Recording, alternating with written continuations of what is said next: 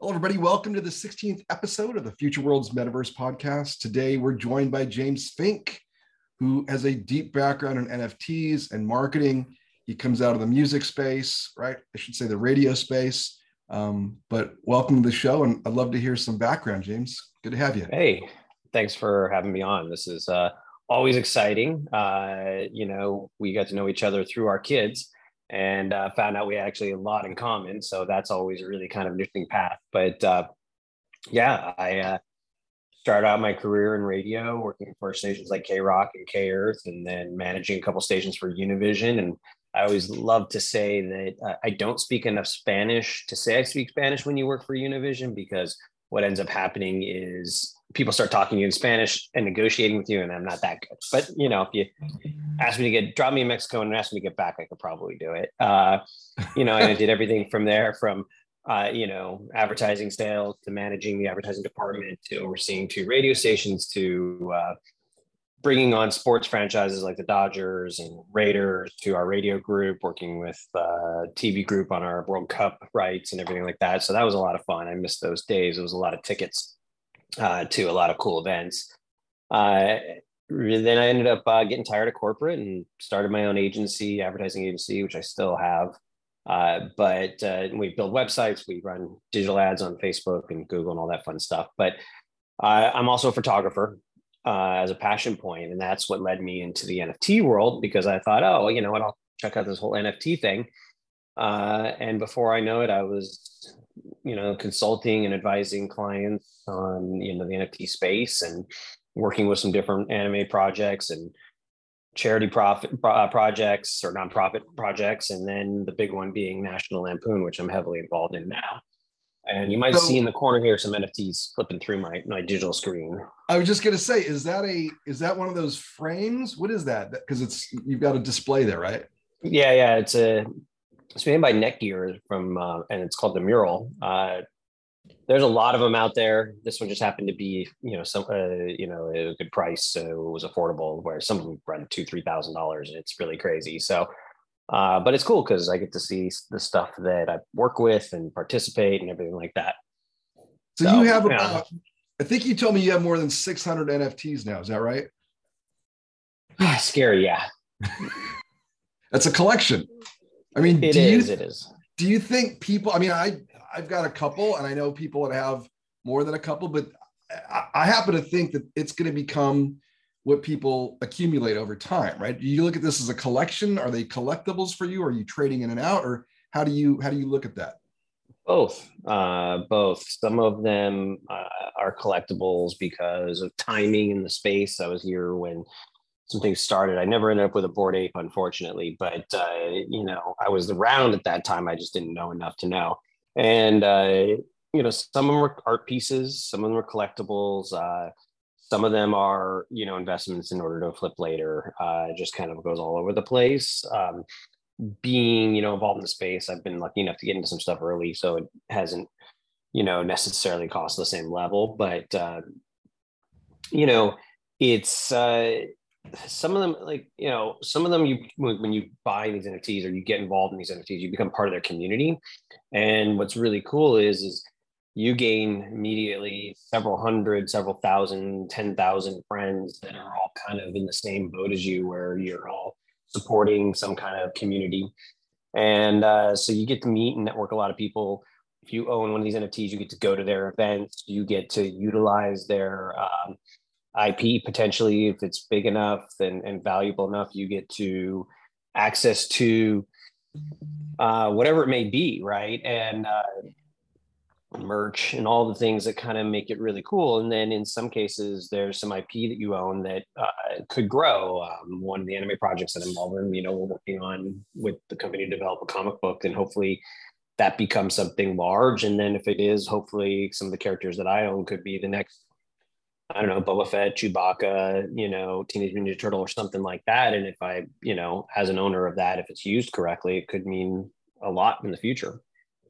So I think one of the big tenets of Web3, let's call it, is community, like you mentioned, right? So instead of just a one-to-one relationship with a retailer or you're buying something online, you're receiving it through Amazon, you're actually joining something, right? You're, like you said, you're becoming part of a group that's either got aligned interests or likes a particular type of art or art form. And that seems to bring some power with it, right? I mean, the DAO structures, I think that back some of these, and like you said, going to live events. I mean, do you look at this as something that's going to drive people in certain ways? I mean, if you're I don't know, let's say a Tesla fan and Tesla issues an NFT at some point, that identifies you as a member of that tribe, right? So how wide can you go? Can you have, and you've got 600 of them. So does that mean you've got 600 different channels of interest, or do you find them kind of forming around certain centrics? Yeah, I mean, it's definitely forming around certain things, obviously, that I'm passionate for. I have a like for like anime and things like that. It's funny you mentioned Tesla, but Porsche actually just announced they're releasing an NFT, and that NFT, you'll be able to get a Porsche 911, you'll be able to customize it. Then you're going to get invited to events, right, that Porsche puts on for NFT holders. So that's something that is actually probably very much becomes the niche. And I think it's going to take what used to be a fan club and make it more real, because you invest a little bit in the company, or sometimes a lot, depending on how much the cost gets in, and then you have access to something that you as long as you hold it, you're good. Now you could say, well, I pay to be part of a members club, or I pay to be part of a fan club already, and maybe it's just my email signs me up for that.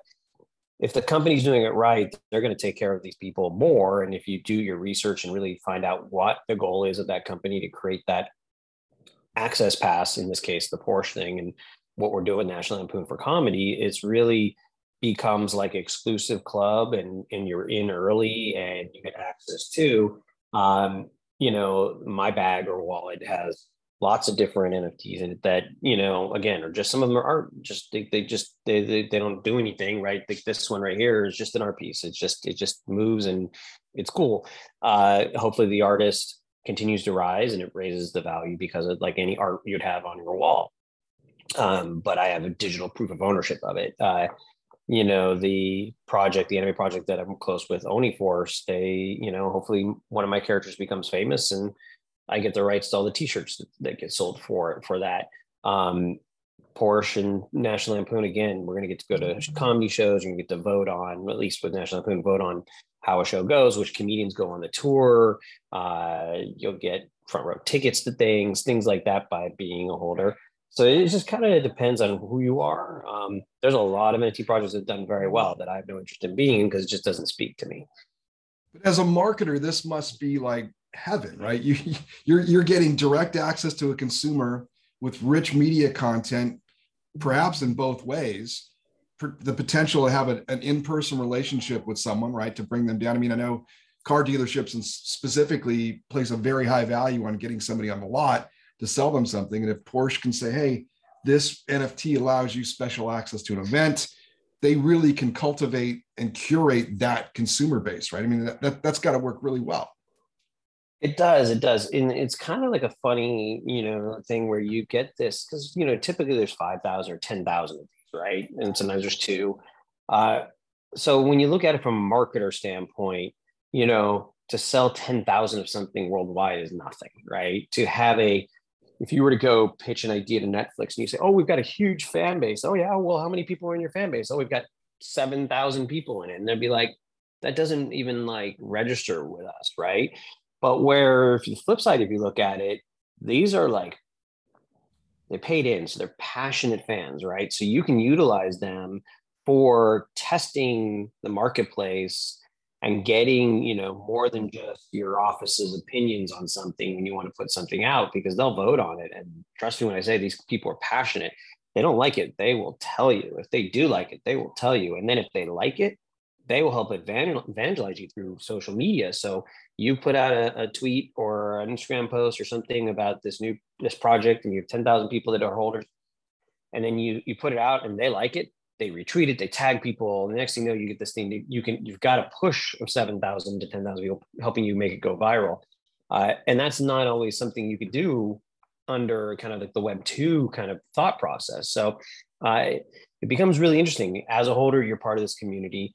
as the company goes, you get this ability to get the ears of this many people that are all active, because whether you spend $20 or in some cases hundreds of thousands of dollars for these things, you want your money back, right? And that doesn't mean you want to necessarily sell it for money back, although sometimes that's happened very often actually. You want you're doing it to participate. You're like active, and if you know anything about marketing, you know when you give away something for free, sometimes people aren't as active as they are if they paid $20 for it or $5 for it or $100 for it, and that's what this group has become. I mean, they're invested. I mean, that's the Yeah. biggest point. I think, like you said, they've put out the effort and the value in dollars or coins, ETH typically, to show their investment, right? And that's something that I think Bored Apes being probably the most popular NFT at this point. I mean, I think the floor at one point was 2 million, and there's 10,000 of them, and I think it's dropped down to 300,000 or something consistent. It's gone far below. But the celebrity aspect, the FOMO aspect, where it's a limited commodity, the ability to do things with that NFT beyond just being able to say, hey, it's a badge, I own it. I know Seth Godin, I think Seth Green tried to make a TV show around one of his properties. Mm-hmm. And he got his stolen actually, right when he was starting to work on the show, because that's another thing about the space that can be very chaotic. But yeah, I mean, you're absolutely right. I mean, like, when you find the right project, you imagine there's a guy that opened a hamburger stand in Long Beach under his Bored Ape. If you were a Bored Ape holder, you got dropped ApeCoin, which is, debatable in the value, but for a while it did. And those people got dropped a coin that ended up being worth $150,000 at one point.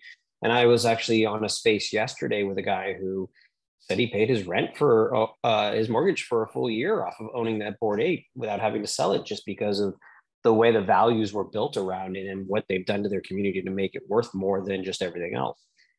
It's incredible. What do you think the value is? I mean, every NFT issue I've seen has a Telegram or a Discord community around it. How important is it to go in and engage, and how far out, as a marketer, how far out do you want to start that process if you're planning a drop, say? Is it like a month, 3 months, 6 months? How deep do you need to be? Well, it's a funny thing. Typically when you go to drop something on the traditional side, you put together a marketing budget, right? And that budget includes advertising and, influencers and all the things that you would imagine if you, watch any company that markets really well, right? Disney does that a lot.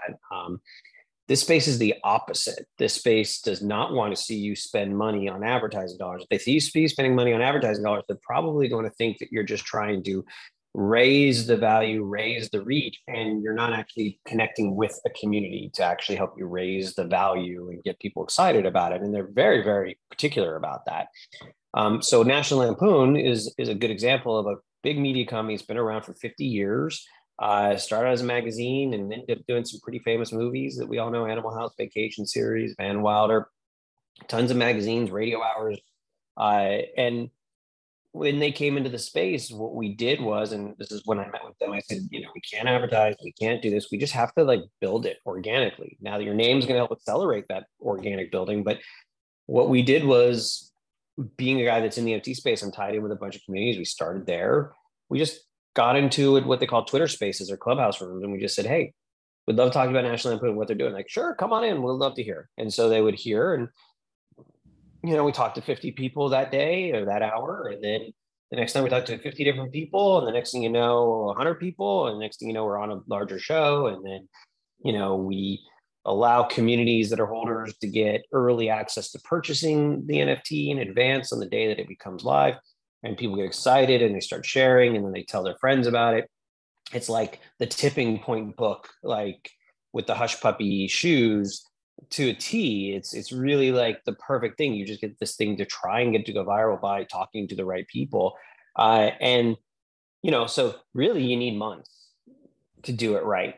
Now, if you're fortunate enough to have some major influencers in the space kind of jump on the project and give it the thumbs up, then that helps accelerate some things. And I've seen everything from, non-doxed, which means the owners haven't actually said who they are. The name of the project isn't doxed, but they show some of the artwork and it starts to get really exciting, and it's worked. I've seen other companies do the same thing and it's failed. I've seen big brands like National Lampoon come in and Nike and, Adidas and Braun Studios and The Matrix and Game of Thrones just did something. And all of them have been successful or not successful for different reasons in different ways. But ultimately, it has to do with how you come into the market and if it's authentic and you really are trying to build something for a community. And you got to connect. Like you said, the authentic part of it, I think, is really important. And in my experience, most of these folks are guys. I would say it's 98% men. I don't know why that is. Maybe because of the technical aspect, but they tend to be younger. They tend to be a lot of them that I've seen are offshore. But they're also, like you said, they're very skeptical, right? They're tied into this community. They understand crypto. They've seen rug pulls. They've seen all kinds of stuff happen. And I think they want to know that you're real, and they want to follow something for some period of time and be involved as a group. Because I think back to that community factor, if everybody's in, everybody seems to be rowing the same way, that tends to elicit a better response when you come to look at the success of a token or an NFT drop. All right, so you got National Lampoon. What's going on with them? Are you running their NFT marketing, or are you running the face of that, or what's your involvement? I'm definitely on the front lines as part of one of the faces that's really out there doing it. So I met them a little over a year ago. I met the CEO. He told me that a couple companies had reached out to them about licensing their IP to do some NFT drops.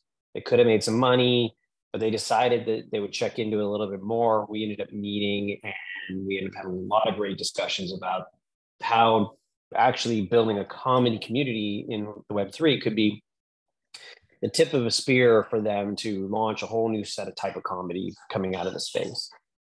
So I'm an advisor in the sense that I'm here to help them kind of meet with communities, connect with communities, advise them on how best to come to market. I'm not one of their only advisor, but I am probably their most active in the sense that I get into a lot of these communities and I talk about what National Lampoon is doing. So it's funny, I actually go by the name Art Snitch in NFT spaces.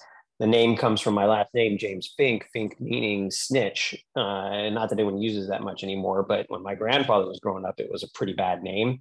And so, a lot of people kind of go by different names, fun names. It wasn't actually set up for this. It was actually set up for my photography career because I'm a big street art fan. And long story short, the only reason I bring that up is just because if someone sees this, they probably wouldn't recognize James, but they would recognize Art Snitch, which is I've gotten having used to introducing myself in real IRL events because I'm like, this is James. And they're like, and I'm like, no, we've talked 100 times. Like, I'm like, Art Snitch. They're like, oh my God, let me give you a hug. It's really this dynamic, how some people don't say it, but I'm fully doxxed and everyone knows who I am and they can do the research.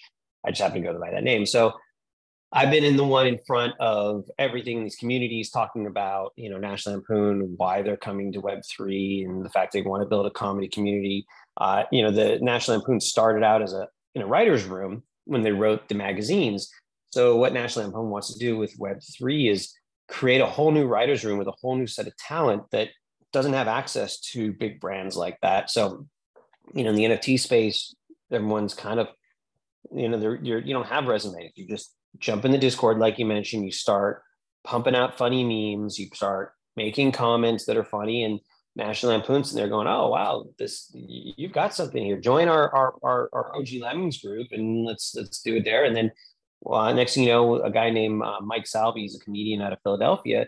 He's been leading our spaces from a comedy standpoint, and we found him in Web3. And now all of a sudden he's got this great opportunity to work with National Lampoon and help represent us. If we're dropping an NFT on Tuesday, it's called the Poison Pill to make fun of the Web3 cultish community and the red and the blue pill and the corporate governance of a poison pill, which was funny because that's what Twitter did to Elon Musk. But he ended up having to swallow the pill anyway and purchase Twitter at a higher price. So this poison pill is dropping on Tuesdays, just like it's an all access pass. It's not a PFP of something you would put on your profile picture for Twitter or anything like that. And it's not something you'd put on the side of a hamburger stand to start it, but it is gets you access to their comedy clubs that they're building, get you access to their tour. You get to vote on who goes on the tour, meaning which comedians. They might give a list of 10, the top 5 might get to go. And you, as a holder, you get to vote on that. If you're funny, then you can pitch ideas to National Lampoon.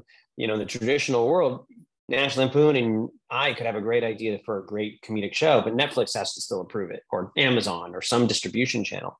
But in the Web3, yeah, in the Web3 space, if National Lampoon thinks it's funny and I think it's funny and we both think it's funny together, we can find ways to distribute it and have an automatic audience just automatically take a look at it, vote on it, like it, support it, and help give it some legs. And sure, maybe in the future be on Netflix, but in the meantime, it could be on, you know, a secondary Roku channel or Apple TV channel or something that streams on the Web3. And you can do that with YouTube, but this allows you to be a little bit more kind of production side of it and control of it. And so National Lampoon's going to hoping to cultivate new comedy, cultivate new fans, bring them together. I often tell the story because I'm not a comedian, but I love comedy. Is I used to go to the Laugh Factory a lot. Sure. And one night there was like 10 comedians showing up that night. And about the 6th or 7th comedian, this guy gets on stage. I never heard his name, never seen him before. I laughed so hard that it hurt and I had to leave. I didn't stick around for the last couple comedians. That guy was Dave Chappelle. It was Dave Chappelle before he had a show, before he had a movie, before anything. So I think you're going to see a lot of that built in the National Lampoon Discord and what they're doing with their NFT. I think comedy lends itself really well to Web3 and even Metaverse because it's something where it's personal, but you also have a community, right? You want to feel like you're in a room. You know, the comedian is usually speaking to people in real life, and you can just imagine yourself sitting there versus, you know, watching something that's canned. So I think that live experience really translates. What's the structure for the token? Are you auctioning? Is it tiers? Is it a fixed price? How is that going to work? Yeah, it's going to be a fixed price of 0.2 ETH. And, you know, there's a couple tiers, but the only tiers are really set up just so there's, you know, going to be the allow list that people who've been partnering with our communities we partnered with, people who've been active on Discord are being put on that list, and they're going to get access to purchase first. Then once that period is done, it's going to open up to the public, of which, you know, you can buy it with Ethereum, your Ethereum wallet, or you can actually buy it with a credit card on the website, because National Lampoon has a lot of people who are not in Web3, but, you know, love the brand. So we wanted to make sure we didn't exclude them. There's 4,669 of them. The reason for that number is because it is the mathematical number for chaos. I didn't know that, but, you know, these are the things you learn when you work with National Lampoon. And the cool part is between the poison pill and the number of mints, there's a bunch of Easter eggs built into everything that they do to kind of make it interesting. Now, that number doesn't necessarily get you anyone more or less. The poison pill name doesn't necessarily link to something in 10 years, but it's all got some meaning to it. So that way, when we're actually thinking about putting out some chains that people can wear from cheap to expensive that will kind of signify you're part of the poison pill club. There's going to be we're actually going to be re-releasing the magazine digitally as an NFT, and all holders get that for free every month. If you're not a holder, you'll be able to buy the magazine, and then there's going to be some perks and stuff and collectibles that go along with those NFTs, so holders get more than just that. So it's kind of cool. I mean, I give them credit. They really took the time to learn the space and really kind of know how to speak to the community and build something that's going to have a lot of value. I mean, they've been at the forefront for decades, right? I mean, you're right. It was a writer's room. It was a print magazine that I can recall, and then it translated to TV and film. I mean, they've really gone after media all across the board, and coming into this as probably one of the first brands to take a look at this creatively, like you're saying, and innovating out of what was Web 2 or what was a print or a 2D representation of it. I think there's a lot of potential there. Super cool stuff. Let me know more on that. And Tuesday, you said, right? So I got to assume that's going to sell out pretty quickly. Well, you hope so. We've definitely built a lot of momentum, and it's definitely an exciting project. It's got a big name, and we've got some very passionate fans already, but The market is so fickle. It's so crazy, and what some people finds value and other people doesn't. It's really hard to know, but we're cautiously optimistic that we've got the right momentum, and there's enough people that have heard of it, that are comedy fans, that are going to see the value in it. But our anticipation is that we'll sell pretty well, and if we sell out, it's great. A lot of projects sell to try and push the excitement so that there's a whole secondary push on the marketplace, because the real value with some of these projects is just that: buy and sell, buy and sell. And then unfortunately, someone at the end is left holding an expensive NFT that the company really wasn't putting a lot of value in. This is the exact opposite. This is the hope that we sell out and maybe hope for some secondary sales because some people didn't get in. But really, ultimately, we just wanted to build a community, and if the value stays what it is, but people are using it, that's going to be more important for something like National Lampoon, because again, the amount of NFTs that they sell is just a drop and it's a lot of money, but it's just a drop in the bucket compared to what you need to produce multiple animation shows, multiple TV shows, like multiple movies. This is not enough money to do that. So they're actually going to be, as they start to fund projects, they're going to be putting a lot of their own money in. And this just gives them the confidence that they're going to have a community that's going to support a lot of things that they're doing. So yeah, fingers crossed we sell out pretty quickly, just because that would be great. We want to move on to the next stage, which is building versus, pushing an NFT project, an access pass. And once that gets sold, we can do that and start building more value for everybody. It's almost like a pre-sale. I think about it like Tesla when they, Cybertruck, right? What do they have? Like $2 billion in pre-orders? Because he hasn't even made a couple, but he hasn't sold one. But I'm like, that's brilliant. No advertising, right? And you could look at this as a marketing spend on the National Lampoon side. Like, what would you spend to market to this audience? And yeah, it's 46.69 or whatever it is. But that's going to multiply as you get the word out, as they tell their networks of friends. So it's potentially tens of thousands or even hundreds of thousands of people that are on a super fan list, right? Because you're getting, like you said, it's a buy-in. It's not a trivial money. So these people are expressing an interest, putting down some value, and hopefully become this seed that grows. Like you said, you could feed them and feed them and feed them, and they're going to spread that out. I think it's an easy sell to a company. And if they don't see the value in creating a relationship with their fans at that level, they're going to miss out, because the people that do that are going to benefit to the moon.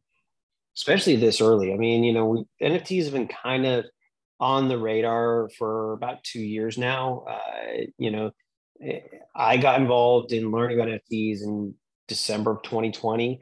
2021 was when the Bored Apes launched, and the Oni Forces, and then they went to the moon, but they actually didn't have a very strong roadmap. It's just the communities were small and hungry and willing to flip, and investors got in.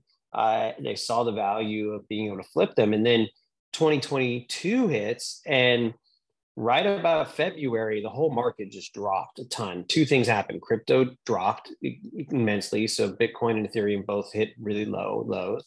And then the projects that people had spent all this money on buying, flipping, and buying the rare ones at expensive prices weren't getting any value from it. And then what ended up happening towards the end of 2022 is the projects that survived, the founders and the companies behind them that were built, started to deliver on some of their promises, because it does take time to deliver these things.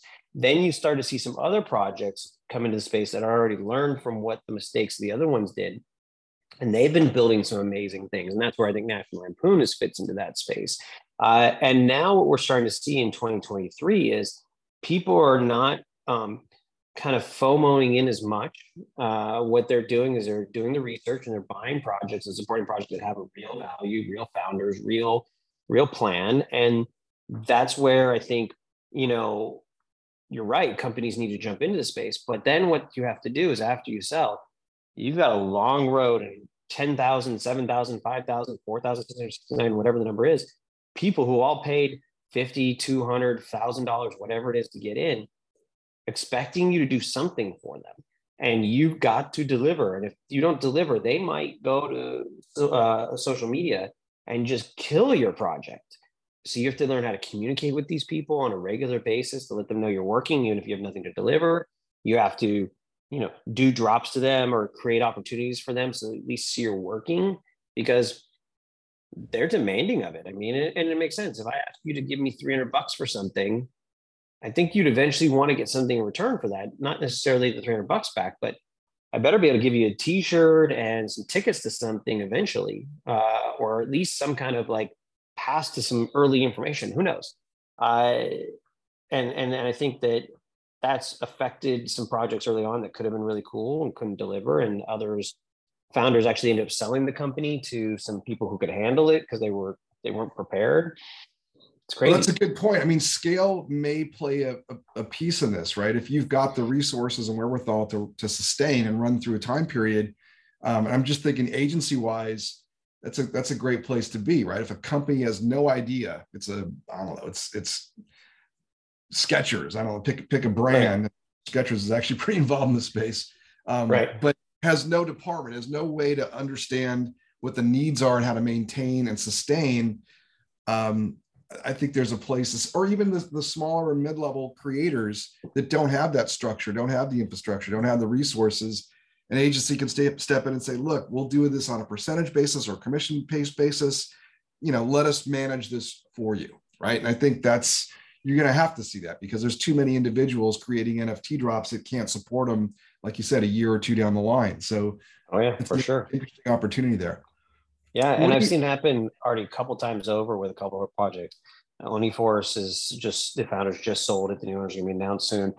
Braun Studios did something for Gossamer that the company they hired couldn't actually fulfill some stuff, so it ended up changing hands to someone else to run it. And those are just two examples of something that really needed experts to kind of help them figure out how to manage the space.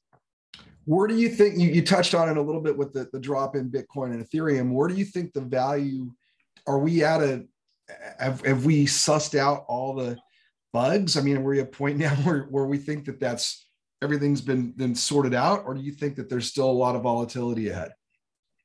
So there's so many things that, this is so new from a technology standpoint and a consumer value, right? To buy Bitcoin and then trade Bitcoin or hold Bitcoin is an easier concept, right? But when you take buying an NFT that has value beyond the cryptocurrency, but is tied to a cryptocurrency, causes some confusion in the sense if the cryptocurrency rises, then the value of that project rise. But if they're not delivering, then people are trying to sell it, right? But they might not look at what the price of Ethereum is. They might look at what the price they bought it at.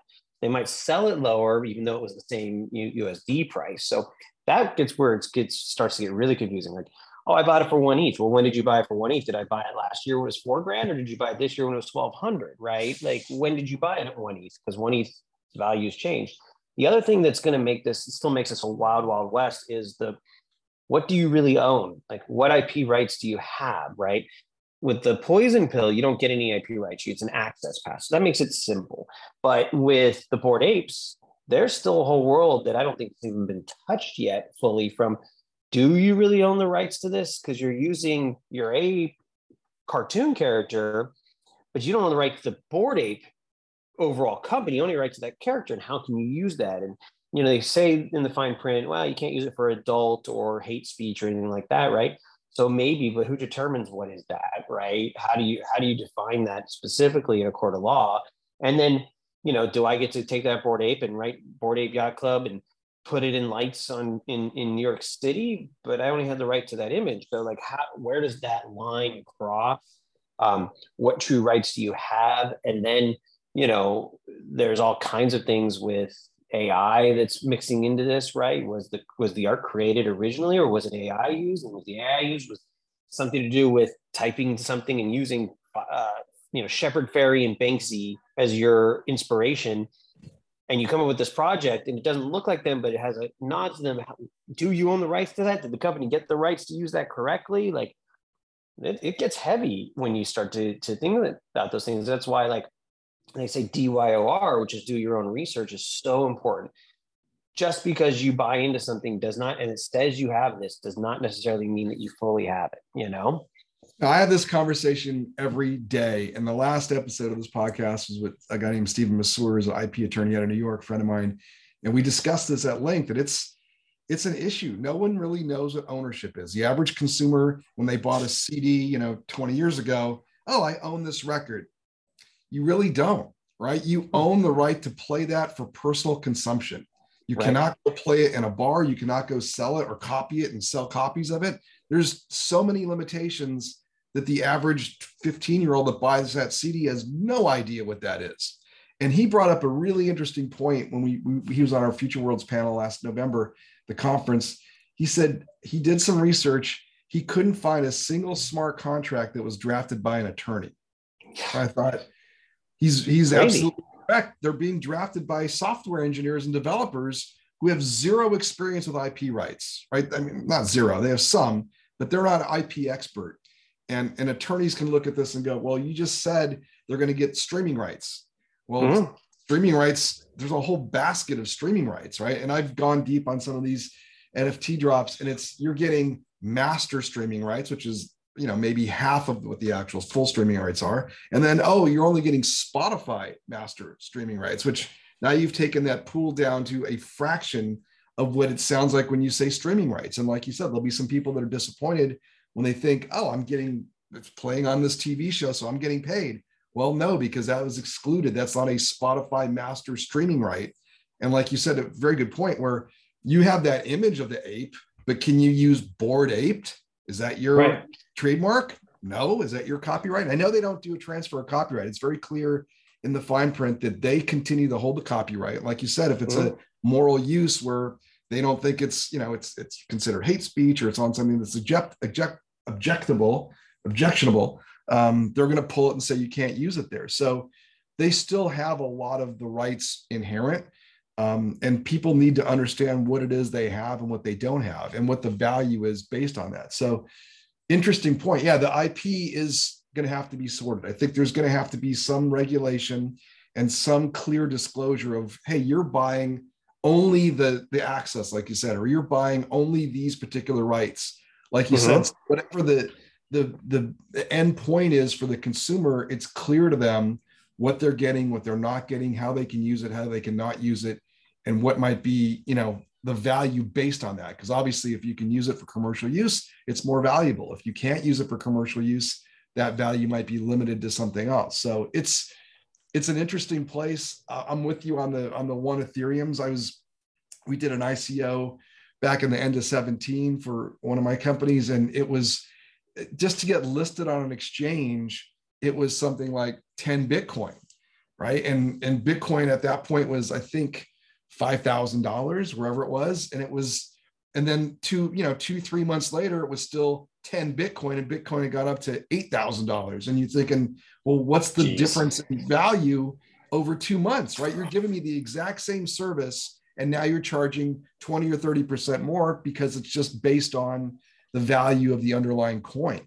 So, and people try to take it back to USD, like you said. And I think it's really innovative what you said about National Lampoon coming in with a credit card, because I do think a lot of people in this audience that want to participate don't have a MetaMask, don't have the ability, or don't understand, or don't want to know how to get in, because gas fees and wallets can be, obstacles. So it's an interesting place where, like I said, the access is still being held back. But if you provide your consumer base with an easy way to get in a familiar method, like a credit card, I think that improves your chances of success exponentially.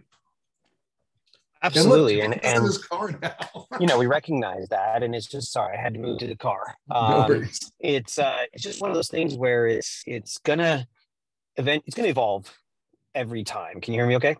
Yeah, perfectly. Okay. It's going to evolve constantly. And as long as things evolve and lawyers still need to test the waters and pushing the envelope, it's never going to change. But, I do believe that if you get in early and you do your research, you buy into the right projects, and you get the right access passes for things you're passionate about, or you invest in the right things that have the right people behind working on this correctly. And you also do the smell test, right? Like, if it's too good to be true, probably is. Very few things really end up working out like, oh, if you buy this, it's just going to bring you millions. Well, I mean, that almost never happens, right? So if you do your work and you do the research and you kind of figure it out, then you're going to probably win more often than not. There's certain things we don't know. I mean, there's a couple huge projects where the founder came out that had done some not so great things. I'm not talking like killing anybody or stealing, just probably didn't manage a business very well. But the community was so big and so powerful, they backed him anyway, and they still survived, right? And if that was a different time, a different community, it would have fallen apart. So you can't predict everything, but you can at least try, right? To do what's smart. And that's where, I mean, I'm in, I don't know, 20 Discord channels. I'm perusing them every day just to see what's out there. I'm talking with people. I'm listening to spaces. I'm listening to podcasts like what you do, and just trying to get as much information as I can from different points of view in order to make it work. And then if you're passionate about something like comedy, and National Lampoon's going to do, the biggest risk you have is if it doesn't end up working out, as you lost a couple $100. But the biggest win you have, and I will say the company is fully fledged behind this project. The biggest win you have is you're going to own their Genesis Pass. That's going to get you access to stuff for the rest of your life, including the magazine and all the other things that they're going to be offering.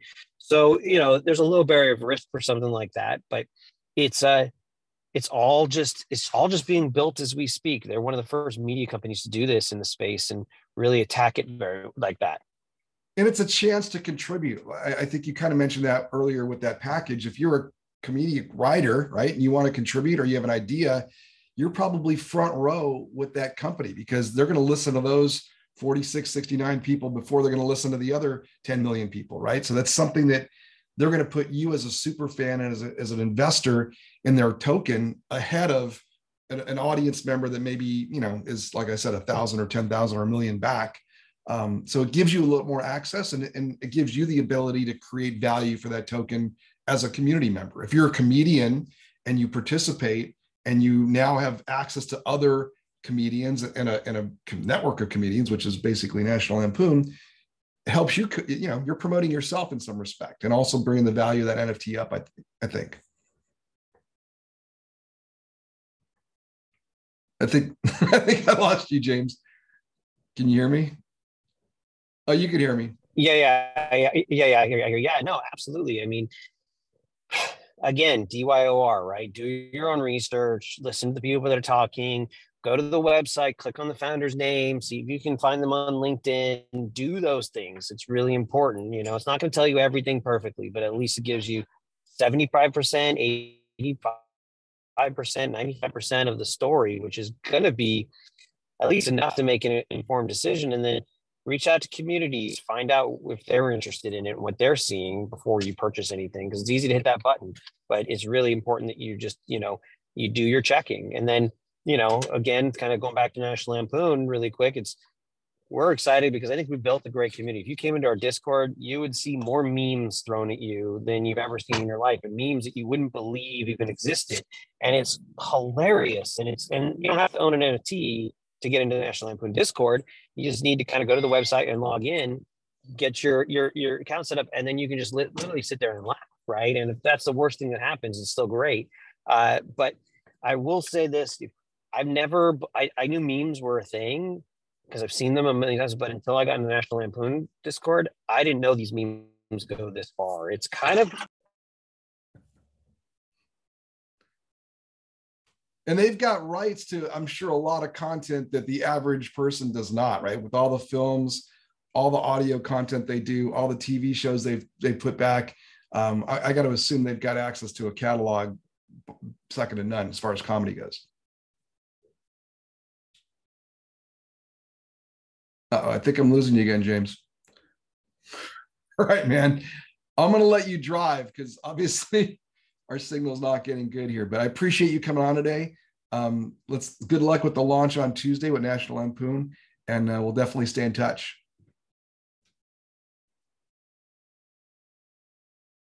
I think he's out. All right. Thanks, James. Oh, there you are. You're on mute still, buddy.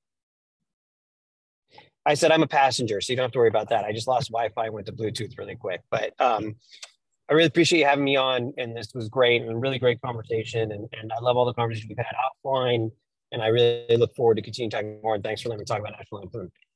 Appreciate it, James. All right. Good luck today, sir. Talk to you All right. soon. Thanks, Steve. Thank Bye. you. Bye-bye.